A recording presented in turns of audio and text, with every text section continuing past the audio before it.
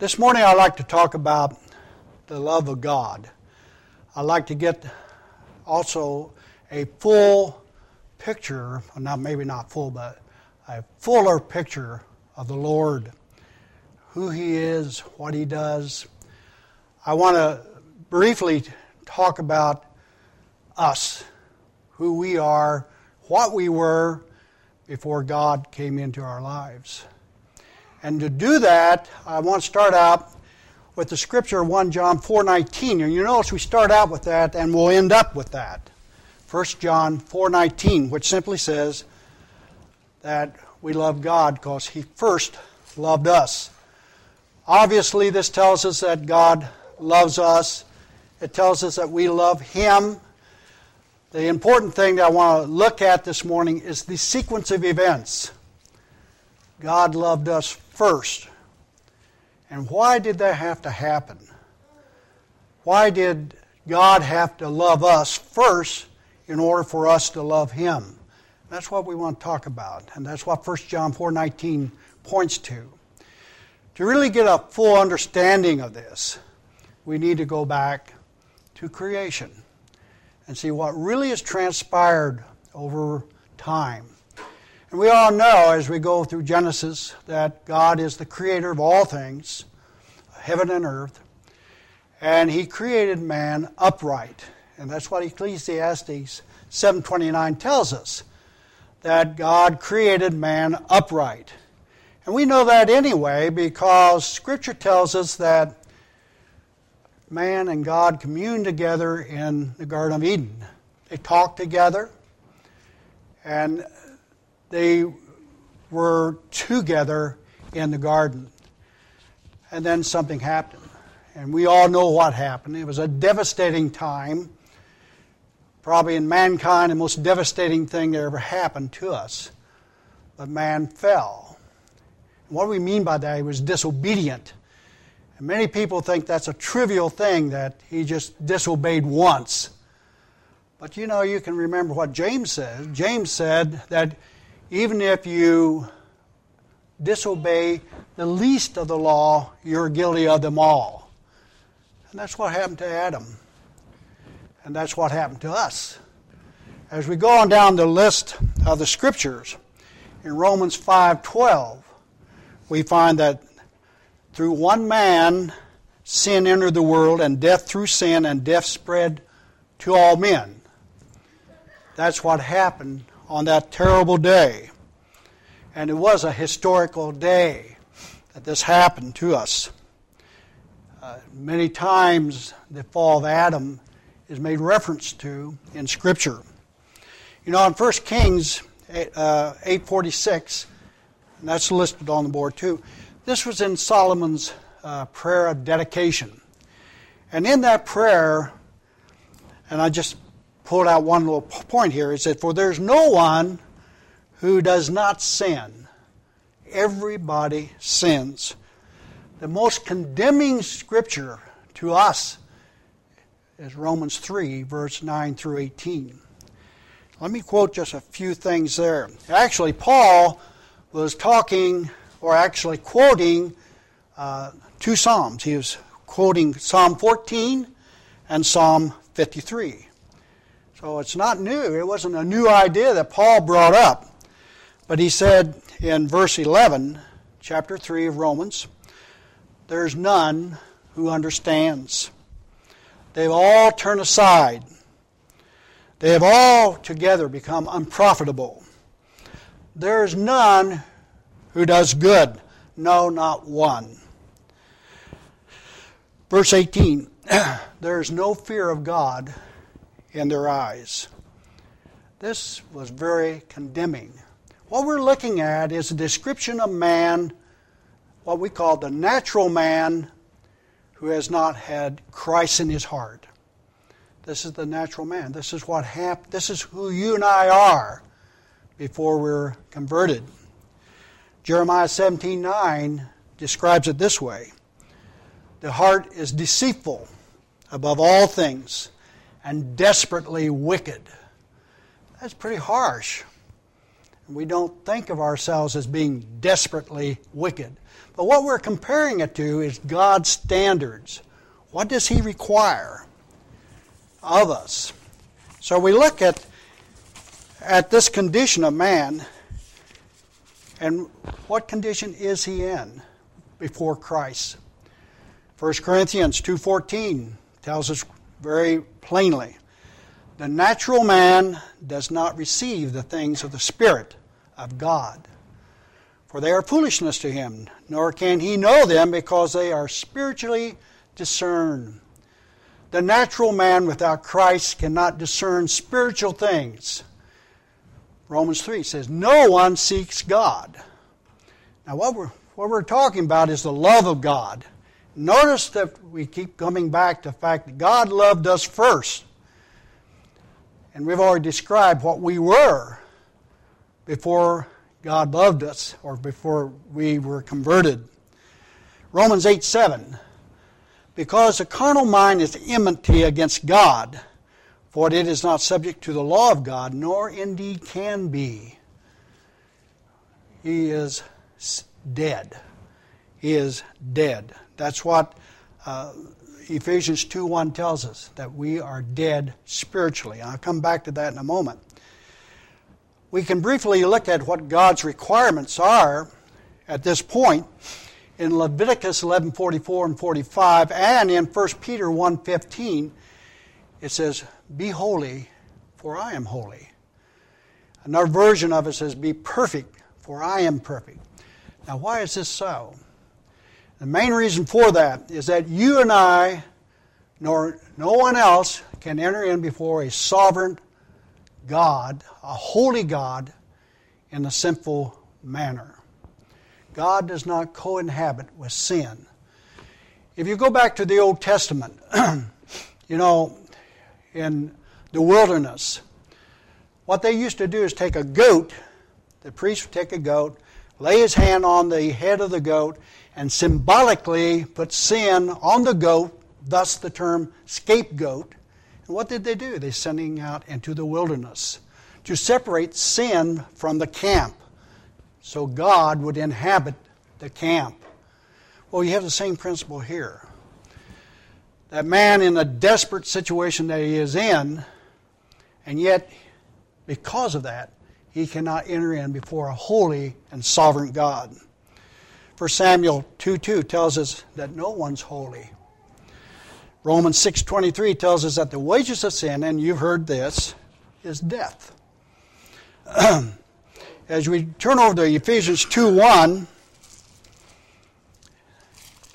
it tells us that we are dead in trespasses and sin. That's what natural man is in, a state of death, spiritual death. Now, we could compare this to a physical death, like Lazarus. When Lazarus died, and could that physical corpse have the ability to come back to life? Could a corpse raise himself up from the dead? Obviously, the answer is no. We were spiritually dead. Are we capable of bringing ourselves up to a spiritual life, ourselves, in ourselves? Scripture tells us no. But it also tells us how we are become spiritually alive. We are spiritually dead, Ephesians 2:1. Keep in mind what Romans says of us, that we do not seek God. We don't do any good. Now, don't get me wrong, we do good things from the civic point of view. And we should. We are created for good works. So I'm not talking about that. I'm talking about the good that is required for salvation. We do not do meritorious things for salvation. God does that. And that's what we want to point at. Because of our terrible situation, what did Jesus say in John 3:3? Unless you're born again, you will not see the kingdom of God. This is why you need to be, and I need to be, born again. We were spiritually dead, so we need to be born again. That's what Christ said. We need that. The natural man cannot enter in before God on his own merits. Now, something else that's not too encouraging is that can we change ourselves? Can we make our spiritual corpse come to life? Scripture says no. In Jeremiah 13:23, it says, "Can the Ethiopian change his skin or the leopard its spots? Can they do that on their own? Then may you also do good who are accustomed to do evil." If the leopard could change the spots, then maybe we could change ourselves, bring ourselves back up to life spiritually. That is a terrible picture, and that's what started in the fall. It's a sin virus, if you will, that's passed on from generation to generation to generation. This is why Jesus had to be conceived by the Holy Spirit, because that sin virus would have been passed on to him had he not been conceived by the Holy Spirit. So what's the good news? I've been telling you the bad news. The good news is that God takes the initiative. It is God who takes the initiative. It is God who provides. He provides what is needed for us to enter in before Him, a holy and sovereign God. To start out on this, and you see this scripture on football games, on TV, John 3:16. "For God so loved the world that He gave His only begotten Son." That's usually all that you hear, but there's more to it. That whoever believes in Him should not perish but have everlasting life. The key to there is whoever believes. It's there, but do you believe it? Do you seek it? Scripture says we don't. You know what I'm doing here, these aren't my ideas. I'm telling you what Scripture says. So God provides. He takes the initiative. He provides His own begotten Son. Christ lived the perfect life. He kept the law. Matthew 5:17 said He didn't come to destroy the law, but to fulfill the law. And indeed He did. This was a very difficult thing for you and me. If you look at chapter 5 in Matthew, it explains in depth what the law was all about. Two good examples of how stringent the law is. And that is, it's the law of the heart. Because it said that if you commit adultery, even in your heart, in your mind, you're condemned for it. If you have evil thoughts about your brother without good cause, it's the same as murder. You can check it out, chapter 5. That's how intense, how stringent God's law is. You have to keep that. It's true that you and I probably have not murdered. We haven't committed physical adultery. But in our hearts, we probably have. And that's the perfect life that Christ lived for us. So He lived the perfect life, and Christ paid the debt. Sin is a debt. You've probably heard all this before, but it's good to review. For God made Him who knew no sin to be sin for us, that we might what? Become the righteousness of God in Him. What we're seeing here is that we don't have the righteousness to enter in before a sovereign, holy God. But Christ is providing that. He paid the debt. The cross represents mercy, and it also represents God's wrath. This is what we deserve, and this is what God has done for us. So, God's mercy and care for us continues as we look at Matthew 2, verses 4 through 6. But God, who is rich in mercy, because of His great love, which He loved us, even when we were what? Dead in trespasses. A lot of times we read these scriptures and we kind of pass over that, but we were dead in trespasses when His love was poured out upon us. It continues, and it said, it made us alive. We were dead. It's God who made us alive, together with Christ. And then it says, by grace you have been saved, and raised up together, and He made us sit together in the heavenly places in Christ Jesus. Verse 8, for by grace you have been saved through faith, and not of yourselves. Very explicit. If we look at it, study it, ponder it, you can see that we are saved by grace, not of things that we do. Here again, I'm not condemning good works. We need to do good works. We were created for good works, mainly for the glory of God. Our good works is for His glory. I might inject here is what happens if natural man does not accept Christ. What if your heart is not circumcised? And we can go ahead and you see John 3:16 in the football game, but you don't see John 3:18 or John 3:36. So John 3:18 says, he who believes in Him is not condemned. But he who does not believe is condemned already. So, unless you're born again, you're already condemned, according to Scripture. Because he has not believed in the only begotten Son of God. That's 3:18. 3:36 says, he who believes in the Son has everlasting life. And he who does not believe the Son shall not see life, but the wrath of God abides on him. So we're getting the full picture of God. He's love. God is love. But there's another part here, that He has a standard, a very stringent standard for it to be met, because we are sinners. We have lost that through the fall, and that has to be regained. God takes the initiative. It's He who takes the initiative. God continues in His mercy as we read Scripture. Look at Titus 3, verse 4 through 7. Very explicit.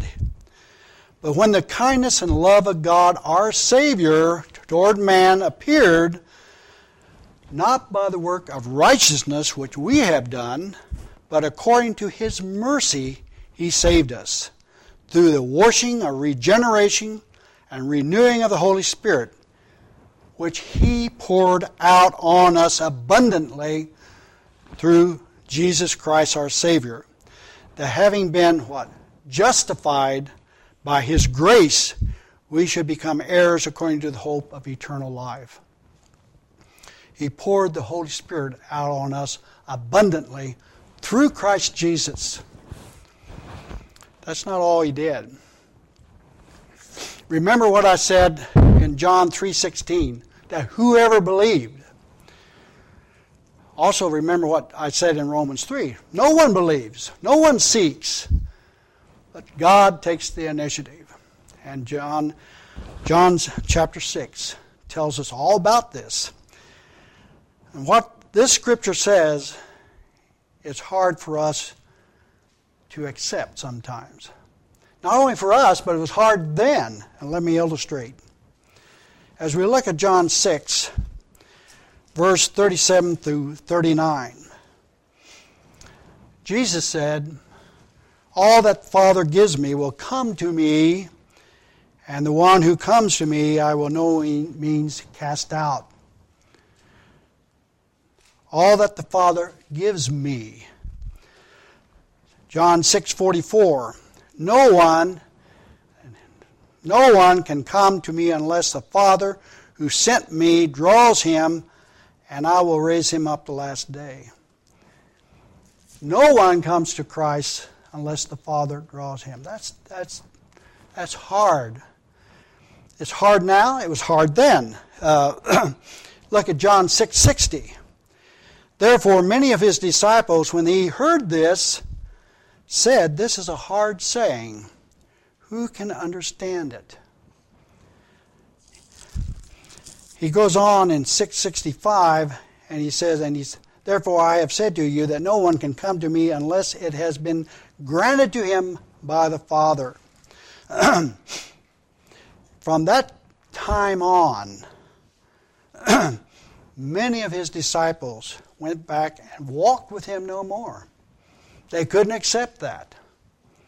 That God has taken the initiative. It is God who is drawing ourselves to the salvation that he has provided. That is incredible, I think. A lot of people would say that isn't fair. Well, let me say this. God does not treat anyone unjustly. Everybody is treated in a just manner. Let me illustrate. If we have a timeline, say we go like this, and starting out here in creation, that spells creation. And in this time, as I've already said, that man and God communed with one another. You know, they were getting along fine in where? The Garden of Eden. And of course, the Garden of Eden is when God met man. And that's always been God's desire, to be with his people. The tabernacle, the meeting tent, the promised land where he could meet with his people. And now, of course, we have the Holy Spirit within us. But continuing on here, at one time, man fell. And we'll depict that as this vertical line falling down. You have a level of righteousness up here, and that righteousness was lost because of Adam. Going back to Romans 5:12, sin entered the world. That's where we're at. This is where natural man is today. The timeline continues. It continues on, but we have a different righteousness that we're living in now. The natural man is down here at this level of righteousness. As our timeline continues, we could mark where we were born physically. We all have a birthday. But we also probably could mark, at least some people can, when we were born again spiritually. You might say we had two birthdays, a physical birthday and a spiritual birthday. You can continue on, and we come to the physical death. And we all are facing that. Scripture tells us that you could go on into eternity and you may have a second death. So if you're born twice, you'll die once. If you're born once, then you die twice. You die physically and you die spiritually. Now when we die, if natural man has Christ in his heart, we could depict his travel in this manner. We're going to go up, and you know where we're going. We're going to heaven. That's an oversimplification of it, but basically this is what we're saying. If you are not born again, we go down. And you know where that is. If we go up, that's mercy. That's grace. If we go down, that's justice.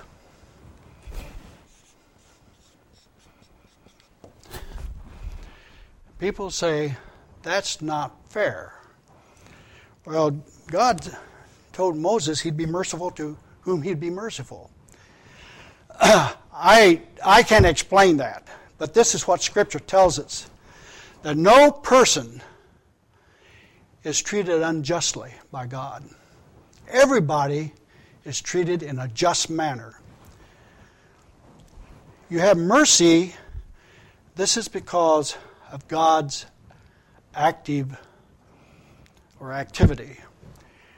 We get justice basically because he didn't do anything, But the gospel is open to everybody. Anybody and everybody can have the gospel. It's there. It's available. And God does not put his hand down and say, no, you can't have it. But he does draw some, at least John 6:44, to himself. Some he doesn't. And they get justice. The rest of us gets mercy and grace according to Scripture. These aren't my ideas, and this is the way I'm looking. That's why I got all the Scriptures listed there. And that's a hard saying. And it was a hard saying during the time of Jesus, for many left him at that time also. So with that, as we're up here, we inherit the righteousness of Christ, the perfect life. In Colossians 3:3, where Paul says, we have died and we are hidden in Christ. If you will, you could say that if God, this be kind of a metaphor, you look down and he sees Al Stallard. He doesn't see the righteousness of Al Stallard. He sees the righteousness of Christ. Because I believe and trust God. So we have benefits, needless to say. But there are things that we need to do. Some of the benefits I might mention, and there are many, but Hebrews 4:16 says, let us therefore come boldly to the throne of grace, that we may obtain mercy and find grace to help in the time of need. That we may come boldly. Keep in mind, contrast that with in the Old Testament, when the priests went into the Holy of Holies, they didn't go in boldly. There was fear. And they had to sacrifice to cover their own lives. They went in once a year. We can go in as individuals with Christ boldly anytime, any place. We can do it if we're fat, thin, skinny, old, young, whatever. We can enter boldly into the throne of grace when we need it. That's what Scripture says. Hebrews 10:19 says, therefore, brethren, having boldness to enter to the holiness by what? The blood of Christ. Christ is our focus. Ephesians 2:18, Paul was talking about the Jews and the Greeks. For through him we both have access by one Spirit to the Father.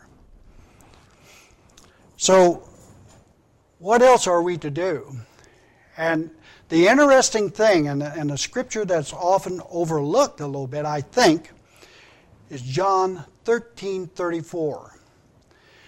You know, we know that we're supposed to love our neighbor as ourselves, and we do well if we would. But John 13:14, this is Jesus speaking. He says, I got a new commandment for you. This is new. That you love one another as I love you. That's the new commandment. You know, we do well to love our neighbor as ourselves, but the bar is risen. We love our neighbor as Christ loved us. And this isn't the only place it's made reference. As we start reading the New Testament, we'll find out Christ is the standard. In Colossians 3:12, you are to forgive as Christ forgives you. In Ephesians 5, husbands, love your wives as Christ loved the church. Christ is our focus. Christ is our standard. And that's what we need to focus in on. So, we come back to 1 John 4:19.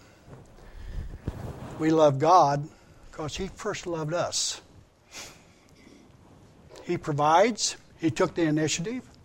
Nobody down here in mankind history got together and said, I make a motion that Jesus comes down and save us. All in favor, raise your right hand. No one has ever done that. God takes the initiative.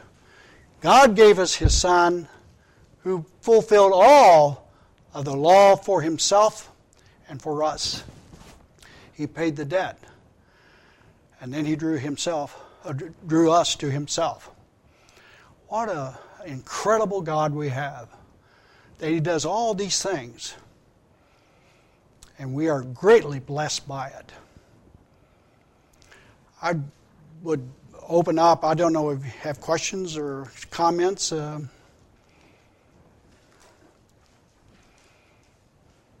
why don't we have a word of prayer then? Our Heavenly Father, we just pause before You, Lord, to praise Your holy name, to thank You for the incredible blessing in Christ. We thank You, Father, for Your word and Your truth. We thank You for Your Spirit that convicts us of our sin and enlightens our hearts and our minds. We thank You, Father, that indeed You are a God of love. And we come before You as sinners, but also as believers in the incredible love that You poured out upon us through Your Holy Spirit.